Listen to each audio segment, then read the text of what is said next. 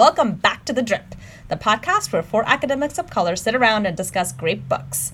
Each episode will feature a free-flowing conversation about one book that leads us to a broader conversation about race, culture, and politics. All the things that keep us gabbing when we're hanging out. And right now we're hanging out at Todd's place. So thank you, Todd, Lucia, and of course Bash, our mascot, for hosting us. Thank you. Yay! You're and welcome. just FYI, we are in Todd's living room with the doors and windows open. So if you hear some car noises and people walking by, just that's what it is. People walk by and rap to themselves out loud. That It's sounds one of my awesome. favorite things about living on the street. So you may hear like a dope ass song. Which is perfect. You love it. All right, I'm Anita Chicature, the host for the show, and I teach in the Department of Educational Studies at Carleton College.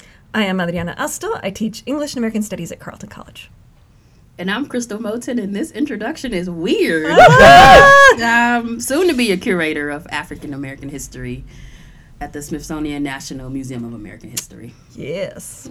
I'm Todd Lawrence. I teach African American literature and culture, cultural studies, folklore, and I don't remember if I teach anything else in the English department at the University of St. Thomas. And I think last time we said that Crystal wasn't going to be here this time, but Crystal's actually that's right. here. She's actually here in Yes. This is person. actually the last time that she's going to be here for a Don't while. say it. Don't say Yeah, it's true. but we have her here in Casa right now Yes. with us. And Thank you for coming back, Crystal, to hang Yeah. out with us another time.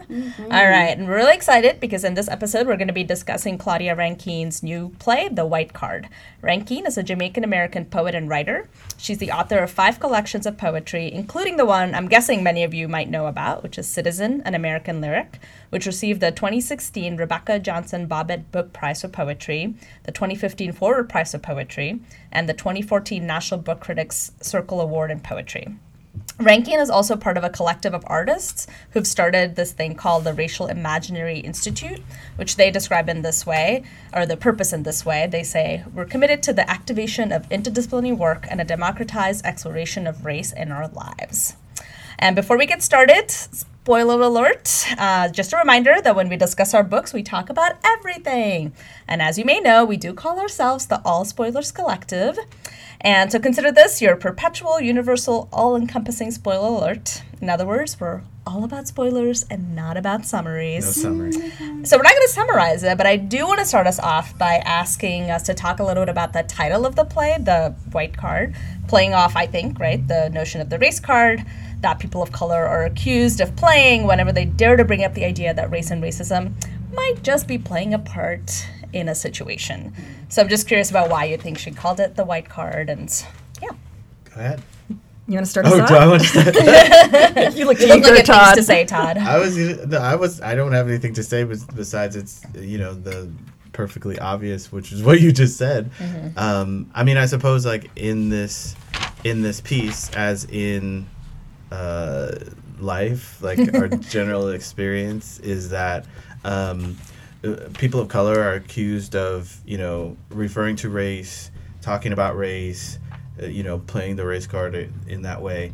And white people see themselves as never talking about race, right? When really whiteness is almost always a prominent issue in any of these conversations, right? And so the idea that I'm just talking about nothing and you're the one who's bringing race up is problematic. And I think so the title is sort of ironic in that way, in that it sort of references that this book is all about whiteness and the fact that these characters don't seem to understand that it's about whiteness. All the things, I mean, that happen even in the first part of the first scene, that they seem to be completely oblivious about, right? When they're preparing for Charlotte to come over, right?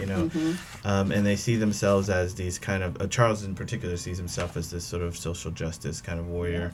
And I don't know if he would call himself that. Maybe he call his son that, and it's a kind of derogatory term, I guess. But he's like working for, people of color and trying to help them and all this kind of stuff, right? Anyway, so that went from not seeming like it was going to be a long answer to being an extremely long answer.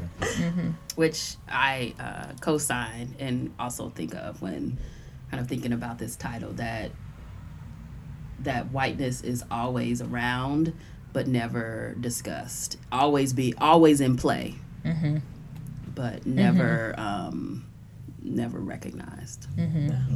Yes, in some way, what I like about the title is that it both refuses the idea of the race card, right, as being the legitimate kind of label for these interactions and these ways of being in the world and seeing in the world. And it kind of slaps it on the whole history here, right, and interactions. And it says, actually, there are all these moments where this family is playing the white card, even as they don't really recognize it as such. Yeah, I think that's it. Yeah, and I feel like, I think it's called the race card, and I said the race card, but when I first brought this up while we were talking about it, a couple of you said the black card, which I think is also interesting, right? So I think a lot of the times race becomes about people of color, right? Rather than about like race, which is about all of us. So I think that too is like kind of interesting. I think when anyone accuses someone or me personally of playing the race card, what they're saying is, why are you talking about blackness, right? I mean, it's like the whole history of sort of black expression where critics have always said, when are black people going to stop writing about black people, and start writing about human beings, right? As if black people aren't a part of that human family or their concerns can't be universal, right? And so, so when you talk about your experience or your situation as a black person, it's seen as something special as opposed to being just universal human experience. And then the problem with white people and whiteness in general is that they tend to see themselves as neutral identities as opposed to a kind of identity that is something, which I think is what's going on here, right? No, what's fascinating too about the way that Rankine writes this story is that it's built around a kind of liberal progressive family, right? And the idea that Charles and Virginia and their son, and the son, because of the social justice warrior kind of thing, right, is super invested. They're all super invested in correcting the world's wrongs right now for black people, right? They are really willing to see black people, and yet they are not willing to actually see whiteness and the way it works in seeing black people in particular ways. So I feel like she gets at a dynamic. She talks about it in the preface, and I mean, actually, I really love the preface, the way she talks about it, because she talks about the reason why she wrote the play is she had someone come up to her after she gave her talk on Citizen, did this reading, and a guy came up to her, a white man, and basically said, what can I do for you? How can I help you? Thank you. I was looking around for the question. It's on page 7, Roman numeral. And, she talks about this whole history of how that question is super problematic, and the way that it plays into a particular dynamic between whiteness and blackness and a white savior complex. And then she says what she responded to the man was, I think the question you should be asking is what you can do for you. In which, apparently he did not like. And so she mentions how, she talked to Lauren Berlant about it, right? She had this conversation with her. And Berlant has this line that she really loved. It's, what does it do to one's attachment to life to have constantly to navigate atmospheres of white humorlessness? And I thought, that's such a good frame for the play itself, right? The way in which it's not just that whiteness is not seeing whiteness. It's that, in the moments when whiteness has a chance to see whiteness, it is so humorless about this introspection, right? Humorless and still very unself-aware, right? So I think, so the line, the paragraph she has after the Berlant quote is, it occurred to me after this incident that an audience member might read all the relevant books on racism, see all the documentaries and films, and know the quote-unquote right phrases to mention, but in the moment of dialogue or confrontation, retreat into a space of defensiveness, anger, silence, which is to say he might retreat into the comfort of control, which begins by putting me back in my imagined place. Exactly. And I think that connects to kind of a point you're making, Adriana, about the family really being concerned. And you said with black people, but I would say with black death and the spectacle of black death. And so kind of connecting to the end of this quote, these folks' inability, to see black people outside of the place of black death, right? And so that connects to them also responding when someone brings up, well, you should focus on you and your whiteness in these particular ways. I think it too. You know, I mean, I'm thinking a bunch of stuff, and I'm super glad that we're talking about this book because it does get at so many issues. And I think even, you know, you were talking a little bit before about criticisms of the book. I think even if people don't like we haven't said, I mean, this is a play, right? So this is a play, and many people... Did we mention it's a play? I don't think we did yet. I don't know if we did. So it's a play. We're reading a play, but many people's encounter with it will be performed on stage, right? I mean, because there are going to be productions. There's going to be a production here in the Twin Cities in the spring. Penumbra's doing one. Yeah. So a lot of people are going to encounter it on the stage, and I think it'll have a sort of different life as a performed piece. Yes. But I think, you know, to go back to what Crystal was saying, there's this interesting kind of thing where a white person can have a relationship with a black corpse or a representation of a dead black body more easily than they could with an actual black person, right? And well, I mean, we get so the you know, central two characters. So Charles, the white man in his 60s, who is an art collector. And I think that metaphorically is getting at exactly what you're saying, Todd, right? Like, he collects this art, which is also about collecting figures of Black Death, right? So he's literally doing this thing that you're talking about. His wife, Virginia, is really uncertain about this collecting. Like, it's not the way she would choose to do this work, but, like, she goes along with it. And we see that uneasiness, not because she's critical of him, but because blackness is fraught for her, right? And then we have the son, Alex, who is engaged in Black Death in a different way, right? Like, he's joined Black Lives Matter. He's in some ways, like, super, quote, woke, right? He's joined an organization about educating white people. Right. Yeah. Surge, which is a real organization. Yeah. And then we have the artist, Charlotte, right? Like, who... you know, is hoping to get her art bought, you know, clearly wants to be a force in the art world. I know I interrupted you, but I wondered if I could bring up one quote from Charlotte to, like, tie into, like, earlier stuff we were talking about.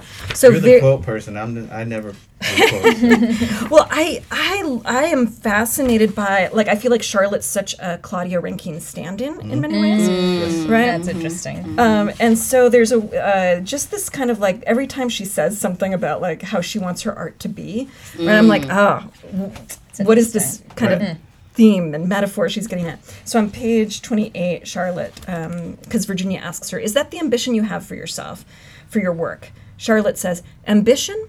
I do want people to experience what Black people are feeling, or if that's unreasonable, at the very least to recognize what it means to live precariously. And that for me is connected to Claudia Rankine's goal in her preface, which is, how do I take people who they read all the stuff and that doesn't make a mark? Right. How do I actually get them to understand the feeling that they've been unable to occupy and actually see that they've been unable to occupy it? And feeling is dangerous that way as a critical tool, I think. And she knows that. Yeah. Right.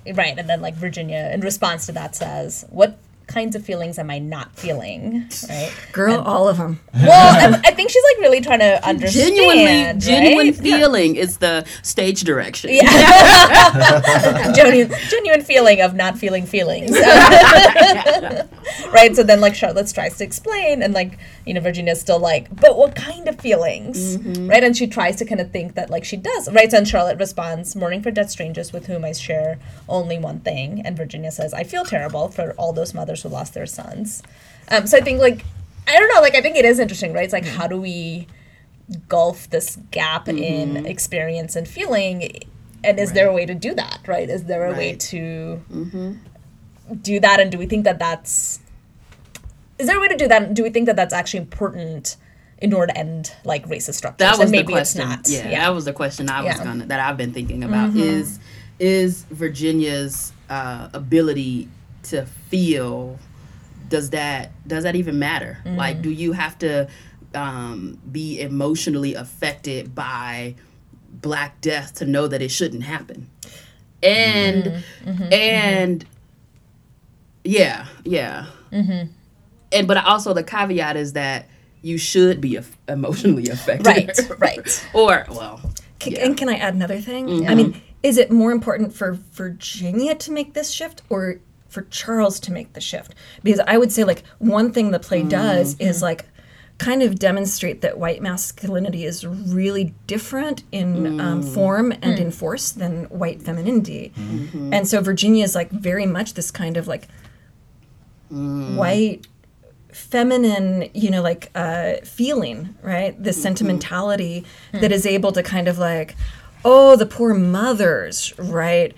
But without a kind of, like, understanding of structural questions. Do you think, I mean, that makes me think, or want to ask the question, I mean, sentimentality is often sort of gendered female, right? Like stereotypically, right? And so Virginia as the female character, the white female character, might embody that. But I think, you know, the sort of, the larger, or another critique is of Charles as a sort of sentimental figure as well, right? Because if sentimentality, I mean, so also in the preface, Claudia Rankine references Teju Cole's writing in The White Savior Industrial Complex, which is a essay in in Known and Strange Things, his collection.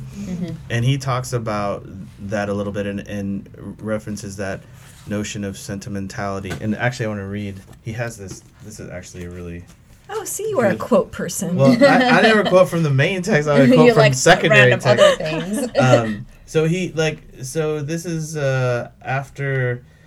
So he's basically talking about that Coney video, you know, from 2012 of the warlord in Uganda or whatever. And basically, after he saw that video, he tweeted 7 tweets, right? And the tweets are basically in response to how people are responding to the video.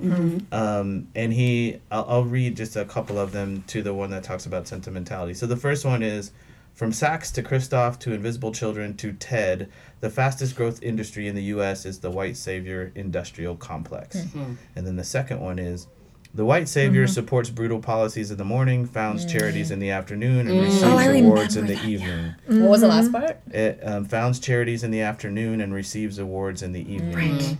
Then number 3 is, the banality of evil transmutes into the banality of sentimentality. The world is nothing but a problem to be solved by enthusiasm. And then I'll read this fourth one.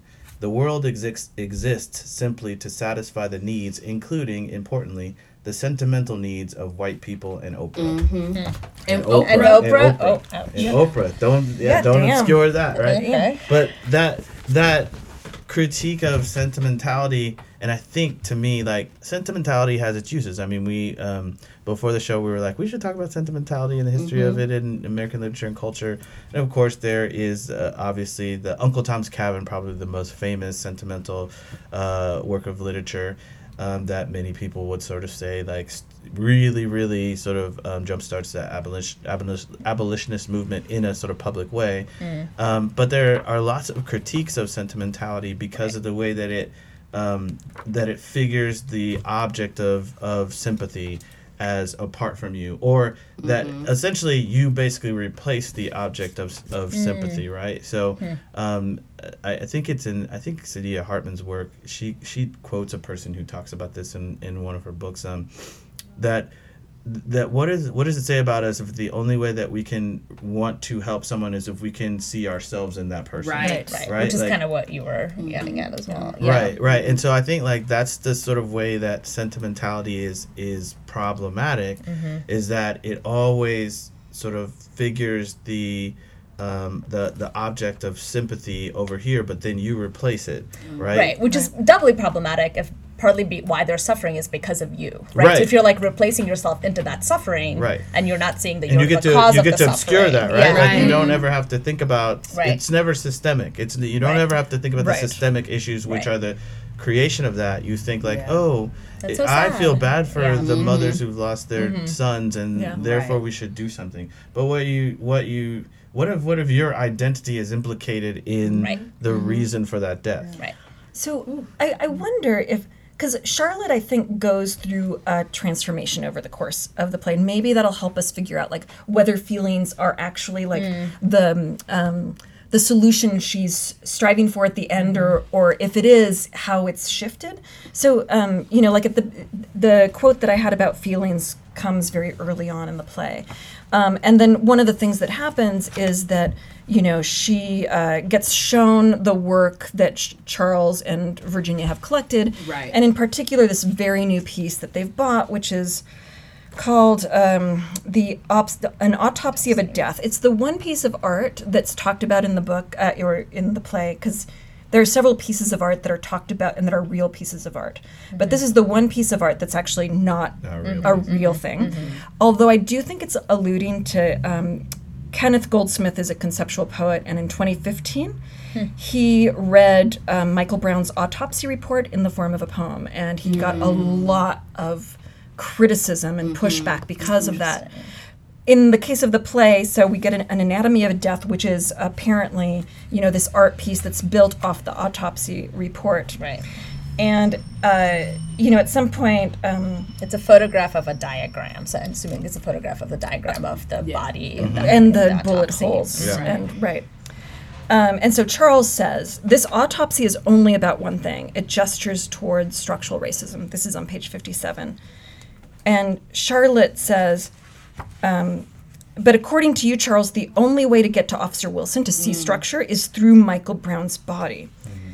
And when Charles says that body's a portal to the inhumanity, she says, we're not going to get anywhere with this kind of American sentimentality. And that's said under her breath. Right. Yeah. So there's something about seeing that last item in their collection, where she's understood that the only route to feeling they have is in this kind of structure through the dead black body. Yeah. Can I go on to the next I was page? going to say, yeah. Because absolutely. he responds by saying, how is this sentimentality? He heard it, right? Mm-hmm. This piece will remind everyone who comes into this house what's happening out there. Mm-hmm. And then Charlotte says, feeling bad by looking at black lines and closing a white space doesn't come close to experiencing the dread of knowing you could be killed for simply being black. And I have written in the margins, beside his statement, that's ridiculous, right? Besides Charles's statements? Charles's statements are ridiculous.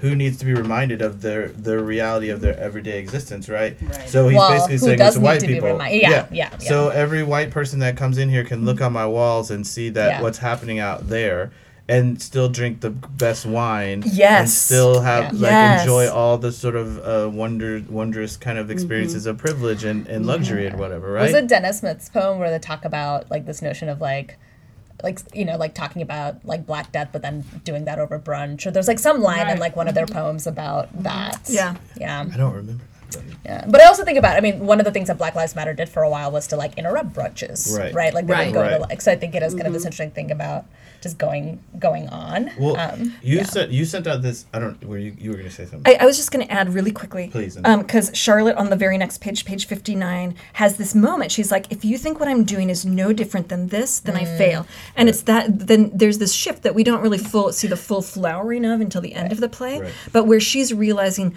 her artwork has played. She's complicit in producing this kind of spectacle for whiteness to understand itself through. Right.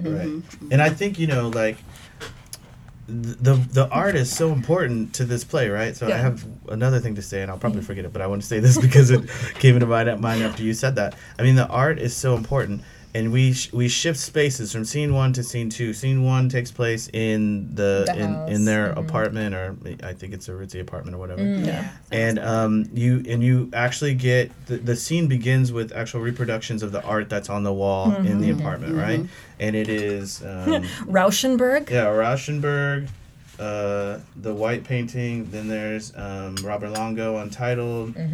Then there is Glenn Lagone, Hands. That's a black artist. And Basquiat. Jean-Michel Basquiat, which was another black artist. Then when you switch to the second scene takes place in Charlotte's studio. Right? And there's also art there.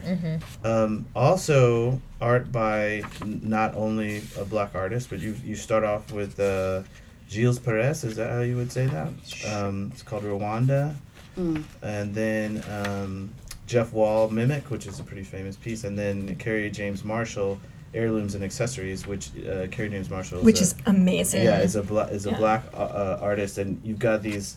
I'll just describe it. It's like these sort of lockets. It's like a triptych with 3 lockets, and on the lockets are images of white women's faces taken from photographs of lynchings. Yep. And so it's heirlooms. What's it called again? Heirlooms And and accessories. accessories. Yeah, no, it's so intense, right? And it's so small, you might miss the faces, Right. and then you would just think like, oh, what's that? Yeah, That's I felt nice. like I had to read the explanation because I couldn't It's really not just see. that they're small; it's that they're not that distinguishable from Right. like usual kinds of. What are those small faces called? There's a name for Not the daguerreotypes, not those. No. I don't know. On a piece of like Yeah, like jewelry? there's that pieces of jewelry with the little faces, and I in don't know what ceramics those are a are. really Yeah. common thing. Anyway, I don't know. the name of them, but they're really common. And so you could look at this and be like, oh, that's just another one of those, right? And instead, like when you know the history and you think about people wearing this, right? Well, I think it sort of brings to the surface that notion of the mundane as horrible and terrifying, right? Because lynchings As decorative. for I mean, lynchings of course for black people are terrible, terroristic, horrifying events. Right. For white people, they're just like a picnic. Yeah. Of that Carnival. time, Yeah. you bring your kids. Yep. Everybody comes. We have some food. Yep. We kill a black person. We burn their body, and we string them Take up. photos and send it off as postcards. Absolutely, Yeah. right? Yeah. And so that piece really gets at that. So I think like the difference between the pieces of art, and I'm not 100% sure I've got my finger on what the difference is, but she's getting at something about that, right? Like, Yep. and there's a lot of talk of even the mimic piece, which is the artist, he's a photographer, Jeff Wald, and this notion of how he recreates things that have happened. So this picture might not be an actual photograph of this thing actually happening, and the photograph is an Asian American man, and then there's a white man walking next to him holding hands with a white woman, and they're slightly behind the man, the Asian American man, and the white man is making a gesture to his eye, like pulling it back, like a basically a slur against the Asian American man, and it's called mimic. And so like this probably this isn't a picture of this happening, it's a recreation. Which of a like moment. also Charlotte alludes to, right, with the remember that she was talking about the black child. I'm trying to remember, like, Well, there was some... that was her method of photography that Right. she would kind Right. of recreate. And she actually talks about Wall. She's like Right. moving into this Yeah. kind of Yeah, thing. Yeah, right. And yeah, so yeah, the yeah. example is the incident where she's with family and this white man is rushing by and knocks down Yes. the child Yes. and didn't even notice because he Yeah. didn't even see her. Yeah, Right. right. And then she was going to recreate kind of the Charleston shooting crime scene. Right. Right. That was what she was going to do in the first part. In right? the first Yeah. part, right, Right. right. But I think, two of these images, so mimic and then heirlooms and accessories get to, and I'm not sure about the Rwanda photograph, but get to this point of including white people in the scene. Right. Right. Right. And Right. so, in one sense, like especially if you look at mimic, the tendency has been just to center on the suffering of people of color, right? Right. But in both of these, the center is actually on the people who are doing Right. the aggression. Right. But I can't.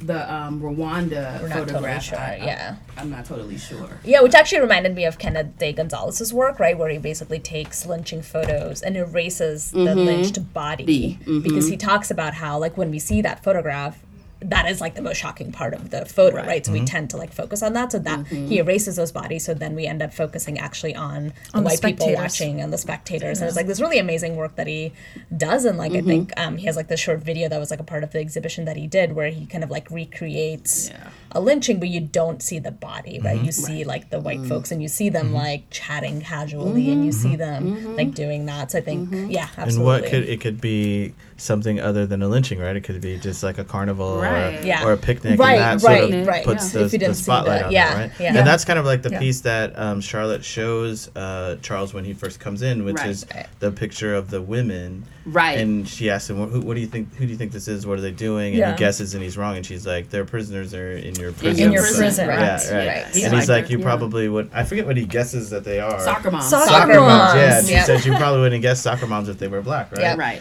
And so she's sort of forcing him to confront his assumptions or even unconscious sort of notions of race, which is, I mean, the whole thing about the imaginary, right? The racial imaginary is super important to this work, right? Because it's this it's the place in that sort of informs our ideas about other people, our interactions with other people of other races. Like, if you sort of just think about, how do I immediately respond to someone I meet who is of another race or identity or subject position, right? Why do people ask questions of a family that is sort of non-conventional or non-traditional, right? Like, because it looks different from what we expect, right? We have a sort of like heteronormative kind of imaginary as well, right? And when we encounter things that challenge that, we're confused by it or we're thrown by it.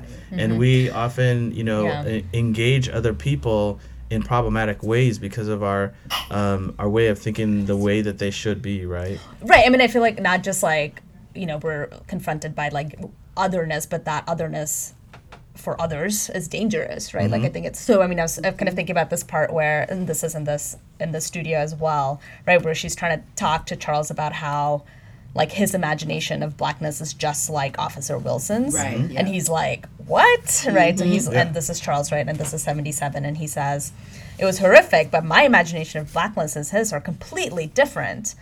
All white men don't look alike. And then she says, look, I don't want to think of the officer as a monster or Hulk Hogan or a demon or whatever. And I don't think that you're a monster. But his obsession with black people as criminals and yours with black people as victims are cut from the same cloth. Neither is human. And Charles is like, I just reject that. I'm not someone who's controlled by an imagination I don't understand. And Charlotte says, Charles, we were all raised wrong. Art is not going to change laws, but it's going to make apparent something we didn't see about how we all grew up. At least that's what I hope for my work. So that's a different thing, right, than what she says she wants her work to do in the first scene. Exactly. Yeah. I mean, in the first scene, I think she says, I want to make the invisible visible. Right. Right? But this is different. This is different. And I feel like he still, like, doesn't get it, right? Because he says, but that's what my foundation's invested in. That's a point exactly. And she's like, no. Yeah. But I do think it's interesting that, like, going back to what he thought he was doing. So this is on back to 21, and he says, blah, blah, blah, right? So they're talking about the kinds of works he collects, and he says, not all the artists are African-American, but all the works considers the violence against them, which is so interesting to me, right? So in some ways, it's like, okay, so if you're considering the violence against them, to me, like, it would be obvious that you would consider who's doing the violence. But apparently not. Well, okay, so in Teju Cole's essay, he said something that I think goes right to that point. He says, there's an expectation that we talk about sins, but no one must be identified as a sinner. Right? And that's what we're talking about here with Charles. Like, that's the problem, is Charles wants to have all these images on his walls that reference the violence against black people, but doesn't want to see himself as being implicated in or part of that violence, right? He owns prisons, right? Like, but I think it's also that it actually has been made historically difficult, right? Not just like in psychological terms, but historical terms. So on page 31, Charlotte says, and this is about that photo, right? About recreating the photo where the cousin's daughter gets knocked over by this middle-aged white guy, right? And she says at the top of 31, my point is it's difficult to see the violence, the ownership of public space, all of that, right? So she's pointing out that actually seeing that moment when the white guy knocks over the black girl, like, is actually made really invisible by, it's this kind of like making the invisible visible that she's interested in at the moment. Virginia's pushback is fascinating though, right? Yeah. So the reenactments depend on your interpretation of the moment, but how much are you creating the moment rather than reflecting it?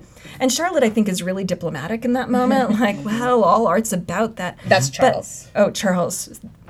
Thank you. Charles is diplomatic, which is actually like, you're right. That's like not the same thing. Virginia's response is very much about like still not being willing to understand that public space is white public space, right? And that she's threatened by this being made visible in particular ways. So that when we get to like, this last project that Charlotte has and that she wants to show Charles. Before we get there, though, to continue on, kind of with that line of thought, your point where you say history makes it difficult for these folks to actually see. My immediate thought was history in the texts that make history. So I'm thinking about the primary sources. And if you continue on 2 pages, 2 pages later, one of the reasons why Charlotte wants to recreate the Charleston crime scene is because there are actually no pictures available of that crime scene, right? And so the actual the text of history are not even available to illuminate this actual event. And so she wants to do that with because her history artwork. Is intent on erasing this too. Exactly. And so and so that's part of what her project is, right? And so it's not only it is that, when we think about the ways in which history also kind of, or the lack of sources kind of prevents us from fully understanding the lives and experiences of Black people. Right. Go ahead. I was just going to say, I wonder if this is a moment to like bring up the Charles, Charlotte, and Virginia meaning the meaning of the names and thinking about that. Yeah. Which I feel like Todd and Adriana were like, the names, and we were initially like, what? Well, so what's funny is when I've read this twice now, and the first time I read it, like I was like, yeah, whatever. Right. And this time, because the second time always makes you just like more attentive, and I'm like, wait. Charles, Charlotte. These are 2 versions of the same kind of root, right? So Charles and Charlotte from the beginning are being positioned as kind of like related and intertwined. But then, I can't believe I missed this the first time, on page 85, Charlotte's talking about her new work, and she says, Charleston, Charlottesville, that's what I know. Our history, the present, what do you mean beyond? Beyond what? And I'm like, what did I miss? Because Charles is embedded in Charleston, and Charlotte in Charlottesville. I didn't get that. And then Virginia. And then exactly. Yeah. Oh my gosh.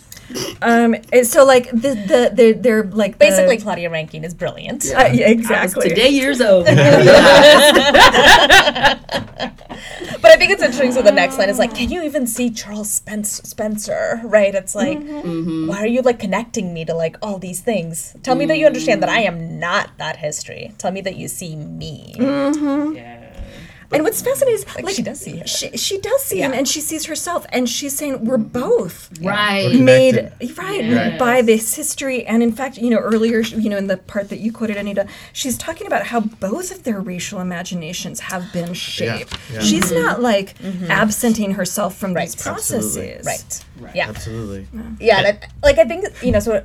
Something about Todd said about like kind of thinking about sentimentality versus structure. I think both of you kind of brought that up. But I was thinking about like, I think part of the struggle is to kind of understand our individual selves within structures, and that's always more difficult if you can't even see the structures, first of all. Right? So I think that's difficult. Yeah. But I think even if you do see them, like how do you think about accountability and responsibility in relationship to structures, right? And I think that I think we struggle with that, right? And I think to go back to what Crystal was saying about history, I mean, the thing that I thought, I mean, I'm not a historian, but I mean, I've taught alongside a historian colleague of mine for a few classes, and one of the things that I always sort of think about is the way that history could be simply like, I think it's in the play The History Boys, where one of the characters says, like, history is just one thing after another or something like that, right? And one date after another. Right, so the way that history could just be like a litany or a taxonomy of dates and events and things that happen But that would make it difficult for us to see the relationships between those things and our relationships to those things and our implication in those things and perhaps our responsibility for those things, or the way that the privileges that come from those things pass down through history to us, right? Yeah. And I mean, it's hard. It's hard, and especially when you're taught about these things in the way that we're taught about them. I mean, I remember being in a class. I don't even remember what the class was, but it's probably ethnography or something like that.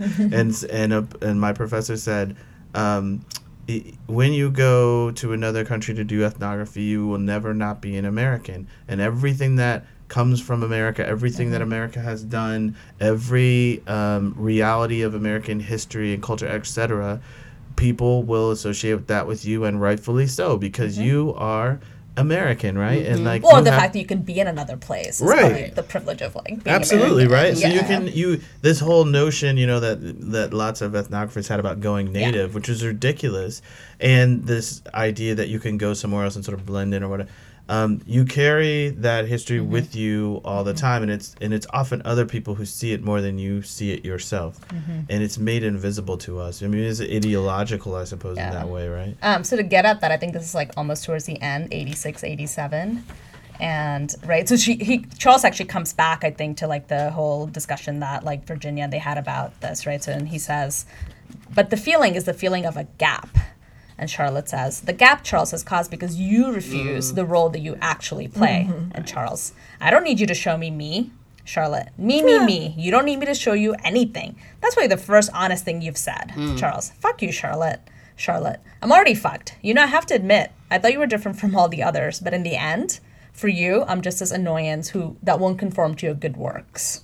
So I think it is like this interesting to kind of think about. It's like how, right? Like it's like really galling though, right? As like this American going into wherever to be like, wait, but I'm not just American. I'm this like good American, right? Like I'm the American who knows the history. I'm the American who knows that baggage. But it's like knowing that baggage doesn't mean you get rid of that baggage, right? And I think that's like a really difficult thing to like. You got to carry it, right? You got to carry it. That's the hard thing. The staging is intense at the end. Like I wish we could actually see it. So on page 88, Charles is back to kind of like, what is skin? Kind of this colorblind kind of rhetoric. I've heard dust is mostly skin touching the table. Is this my skin, yours? And he's kind of claiming that like they're the same. They're absolutely the same. We're shedding skin all the time, he says. Thousands of cells a minute, but it renews itself. I've never actually looked at my skin. How many cells is it? How porous? Where is it darkest? And he begins to unbutton his shirt. And he has this moment, though, where he has this like kind of epiphany right there in the middle. All my skin is holding me together. Good Lord, all this skin shields me. It protects me from being you. It's like the badge of the police. He removes his shirt and turns his back to her.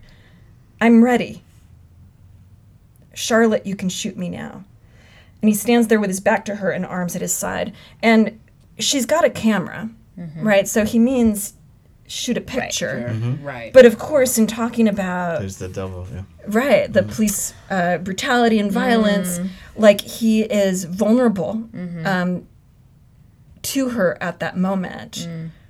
In this moment when he's most vulnerable and seems most like willing to admit his skin has power, she's actually tied her smock around her waist and taking off her shoes, steps onto a crate, binding her hands with his scarf. She stares at Charles's back. When he turns around, his horror and confusion are apparent. There is the click and flash of a camera. And I was curious about... It's not her camera. No. I think it's... Yeah. But it's I thought it was like set up, maybe. That was. But isn't it that thing? It's that reproduction of that moment, right? Right. Right? Isn't that what it is? Yeah, and then like before that, she's told him that... She's basically revealed to him that she's been taking pictures of him secretly, like following him places. To like art openings. Right, to art openings, and taking pictures of him. And he's like livid about it, right? And so at this moment, I think you get what does he think it means to make himself vulnerable to her? Yes. Right. And what does she think it means? Yes. What does she think he's doing? And then what are we actually seeing when the camera takes that which picture? I think is so interesting that you're like, he's made himself vulnerable, and like to be white and to be vulnerable is to have like a black person maybe see you honestly, right? And for a black person to be vulnerable is like you're gonna be dead. Or you to recognize, like for a white person to recognize that a black person could see them honestly, right? Like I think she's been telling him, I see you. Right. And he's been like, no, you haven't. You've been Right. stalking me. Right. You know, this is unfair. You can't Right. look at me like that, right? Right. So it's the admission or the recognition that we do see you. Yeah. Yeah. Right. There's I just feel like it's just like so interesting. It's like so unequal, right? And like the Right. vulnerabilities Yeah. that like he faces versus like she faces. Right. Yeah. Right. And so, yeah, I mean, I Yeah. guess in some sense, I wanted to, and you talked about this before we started recording. I mean, I want to sort of ask the question about this character of Charles. And, you know, keeping in mind this ending, and I'm not sure we've sort of totally resolved how we're going to read that ending. No. But, I mean, what about this character as a sort of... like Archetype? or a caricature? Well, A okay. caricature Yeah. of I mean, that's a criticism that's been made? Well, so I got to talk to Claudia Rankine about the book. You what? Special. And y'all know that because I posted the picture on Twitter where she we did. know. Anyways, It's I asked still her about. Just I was curious about like how white folks, like white readers, had like responded to the book, and like one of the things that she said was like basically because Charles seems like a caricature, right? Because he's like this extra like liberal / evil guy, right? Because like he actually owns like prisons, and like that's not necessarily true of like all white, like white men, right? So she said that it's I like don't easy think for. so. But I mean, we all maybe have a They may stake be in like. invested through that 401k. That's Maybe true. that's That's a true. Yes, secret which, investment exactly. club which maybe going we on. all God are. damn Right? it. Yeah. Oh my God, we're gonna But take some basically, she heat said for it's like this. easy for people to like distance themselves from their like from the two characters because they seem like they're sort of extremes, Right. which is like exactly what she's sort of like trying to get at, which is like so Right. interesting to me, right? I'm like, okay, so basically they've like missed the point yet again. Right. Yet again. Well, is it So- so? Do you think that you. is that a function of people's sort of unwillingness to sort of honestly engage the work, or is it a function of the work itself? Is it a function of like the genre? I mean, like I think there's something about it being a play that you have to do things to, you know, like you have to create spectacle and you have to create drama on the stage, and that you might have to do things that it would be more difficult to do in a Interesting. short story or something like Right. that. I'm not sure. Yeah. But I'm just wondering if, you know, to create that, because I have to be honest, like on one hand, I love this play. I think it engages. Well, I mean, I love Claudia Rankine. I love, you know, Citizen. I think I have like a similar relationship to Citizen that a lot of people have, where you first read it and you're like, what's going on here? And then like the more you just let it steep, you know, the more you go back and read it again and again, it just opens itself up and gives you more and more and more and more and more. And then you're like, oh my God, this is brilliant. Oh my God. And you just every time. The first time I read the play, I got about halfway into it and I was like, what is this? Like, this is so... I thought it was cheesy. I thought it was like too talky and everything was being said as opposed to interesting. right, like it was Yeah. tell, don't show. Right. Yeah, And that was only about a quarter of the way into it, and then it started to change for me, and I was like, okay, because I guess I'm just used to like some of my favorite playwrights are like Adrian Kennedy and Amiri Baraka and people like that who do crazy shit on the stage, right? Like who throw bombs at the audience, you know. And but this does that too. It just does it in a different way, right? Yeah. And And interestingly, I was like, I wonder if Citizen actually does a better job of getting at that everydayness of like these experiences, as opposed to these like, I mean, like this is a very particular kind of scenario, right? It's like this artist agree. with this I like think rich you're right. white people, like, you know, sort of like having this thing. I don't know. So I feel like maybe Citizenship, because it's like her talking about these like everyday moments that happen to her. Yeah, it's But, just like, I don't disagree with y'all, but Citizen is a different project. That's Yeah. Citizen is very Yeah. much about like the black female body moving through the world Yeah. and encountering these microaggressions, right? And then kind of like blowing up from there into like considering the black female body in the world, right? And through Serena especially. So it's really great that this starts with Serena. I feel like that's a shout back to like Citizen.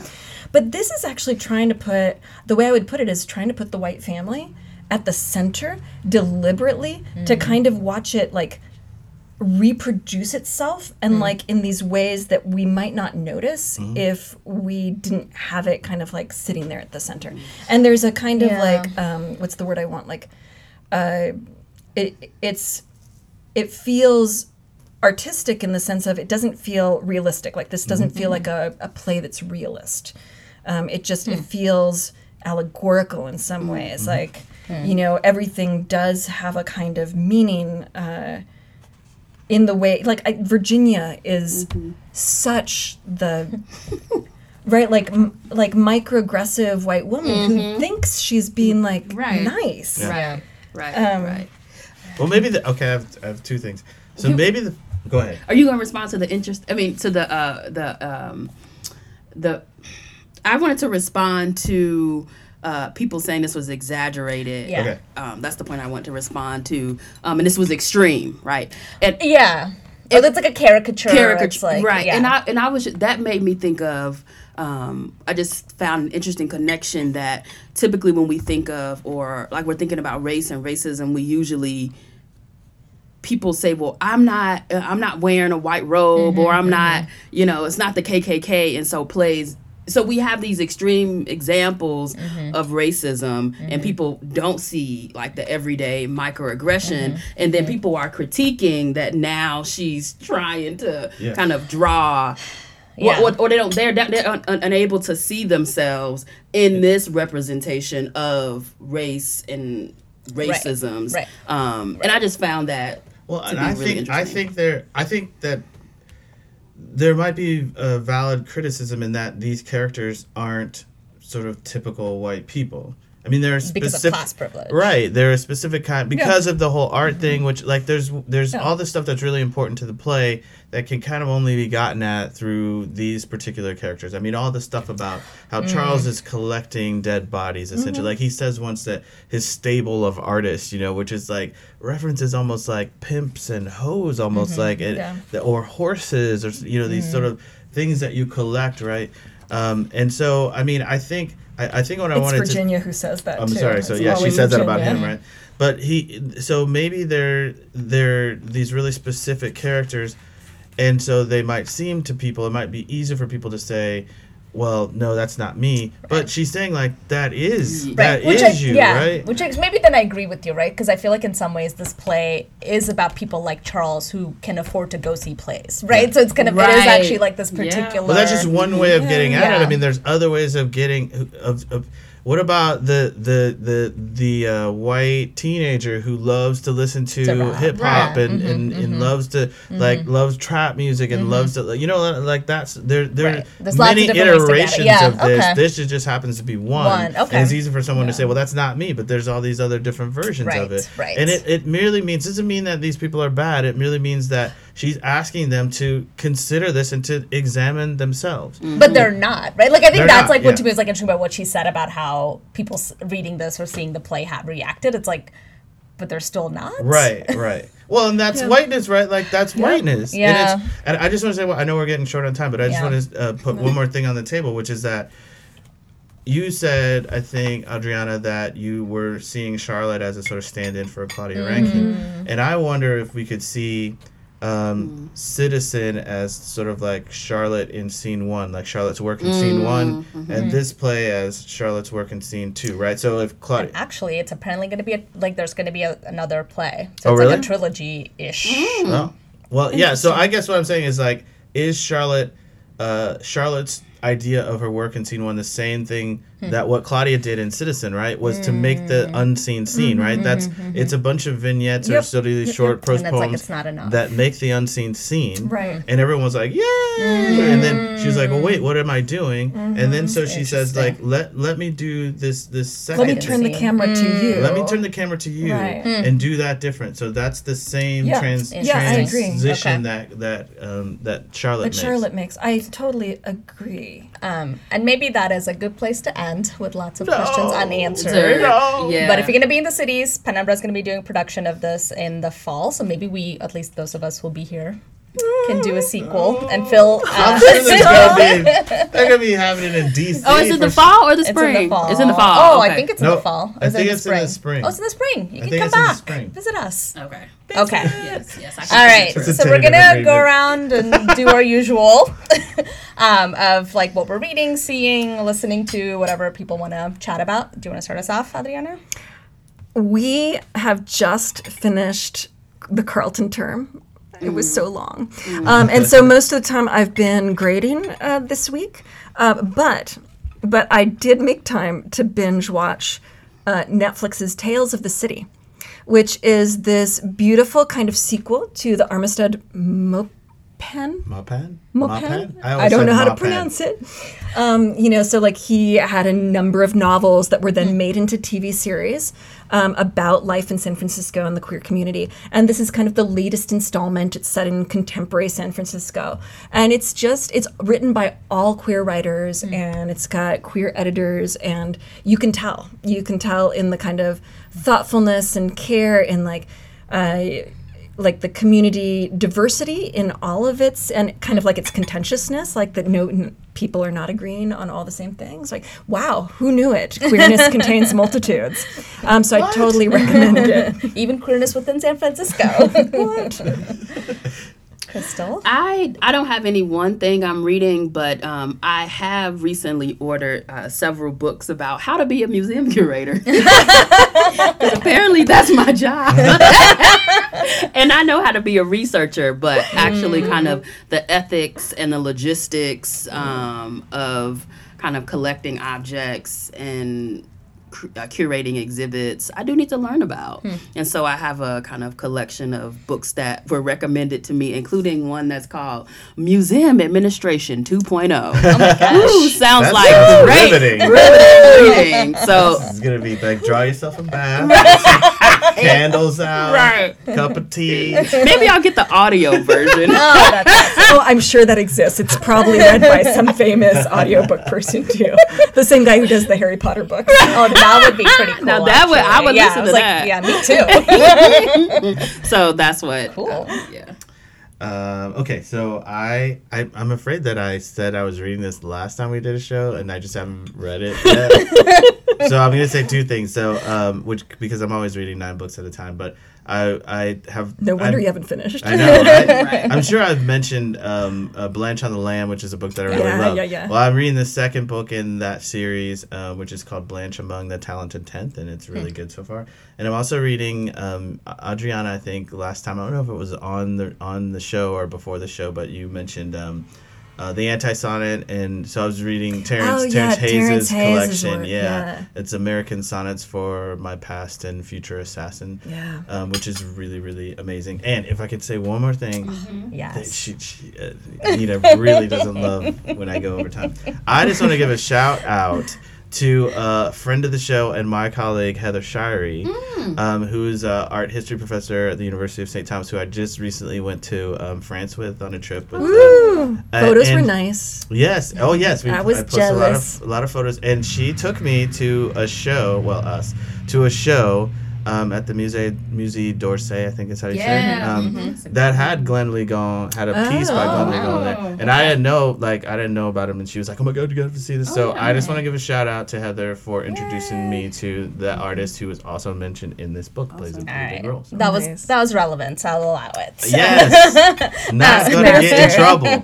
I'm reading Alice Siebel's novel, The Almost Moon, right now, and it's about a woman who, and you'll kind of find this out like first line in the book, she ends up killing her mom. And the novel takes place over the course of a day. Can I ask a question really quickly? Is this the same person who wrote These Lovely Bones? The Lovely Bones, yes. So this is her second novel, and The Lovely Bones was her first. Okay. So it's like lots of flashbacks to like her childhood and things like that in the book, but it's like really over the course of a day, and like her trying to make sense of, and like maybe trying to like justify why she like murders her mom. And I feel like that's like one of the few books by a white author that I'm reading, but it's really good, and I recommend it. I love but it's the like Lovely pretty Bones. tough, and so was A Lovely Bones actually. Yeah. So, all right, I think that's it. And so the next book we're going to be doing is a brand new book, and I think really timely and relevant to lots of stuff happening these days. And it's called Where We Are From by Oscar Casares. Okay. Adriana's like coaching men how to say that, so I wanted to make sure. And so that'll be out, I don't know, a month or so. And so come check us out then. And as always, we're on all the things, Spotify, other things. iTunes, Stitcher. Podbean. Yep. Well, we're going to be, so iTunes is going to cease to exist, right? So we're going to be on. I have so many questions about that. Yeah, we're just going to be on Apple Podcasts. On Apple Podcasts. Yeah, they're just splitting it up. We won't totally disappear. So yeah, check us out and please let us know what you think and, what you, hopefully you're reading some of these things along with us. So if you have things that you disagree with us on or agree with us on. So much more possible there. So, all right. Thanks, y'all. Thank Bye-bye. you. Bye. You've been listening to another brand new episode of The Drip, recorded at my house in beautiful St. Paul, Minnesota. The Drip is written, produced, and directed by the All Spoilers Collective, which is Anita, Adriana, Crystal, and myself. Our mascot is Bash the Dog, and our music is by Lord Jordan X out of Kansas City, Missouri. We'll be back in late June with a brand new episode on the new novel Where We Come From by Oscar Casares. Until then, enjoy your summer.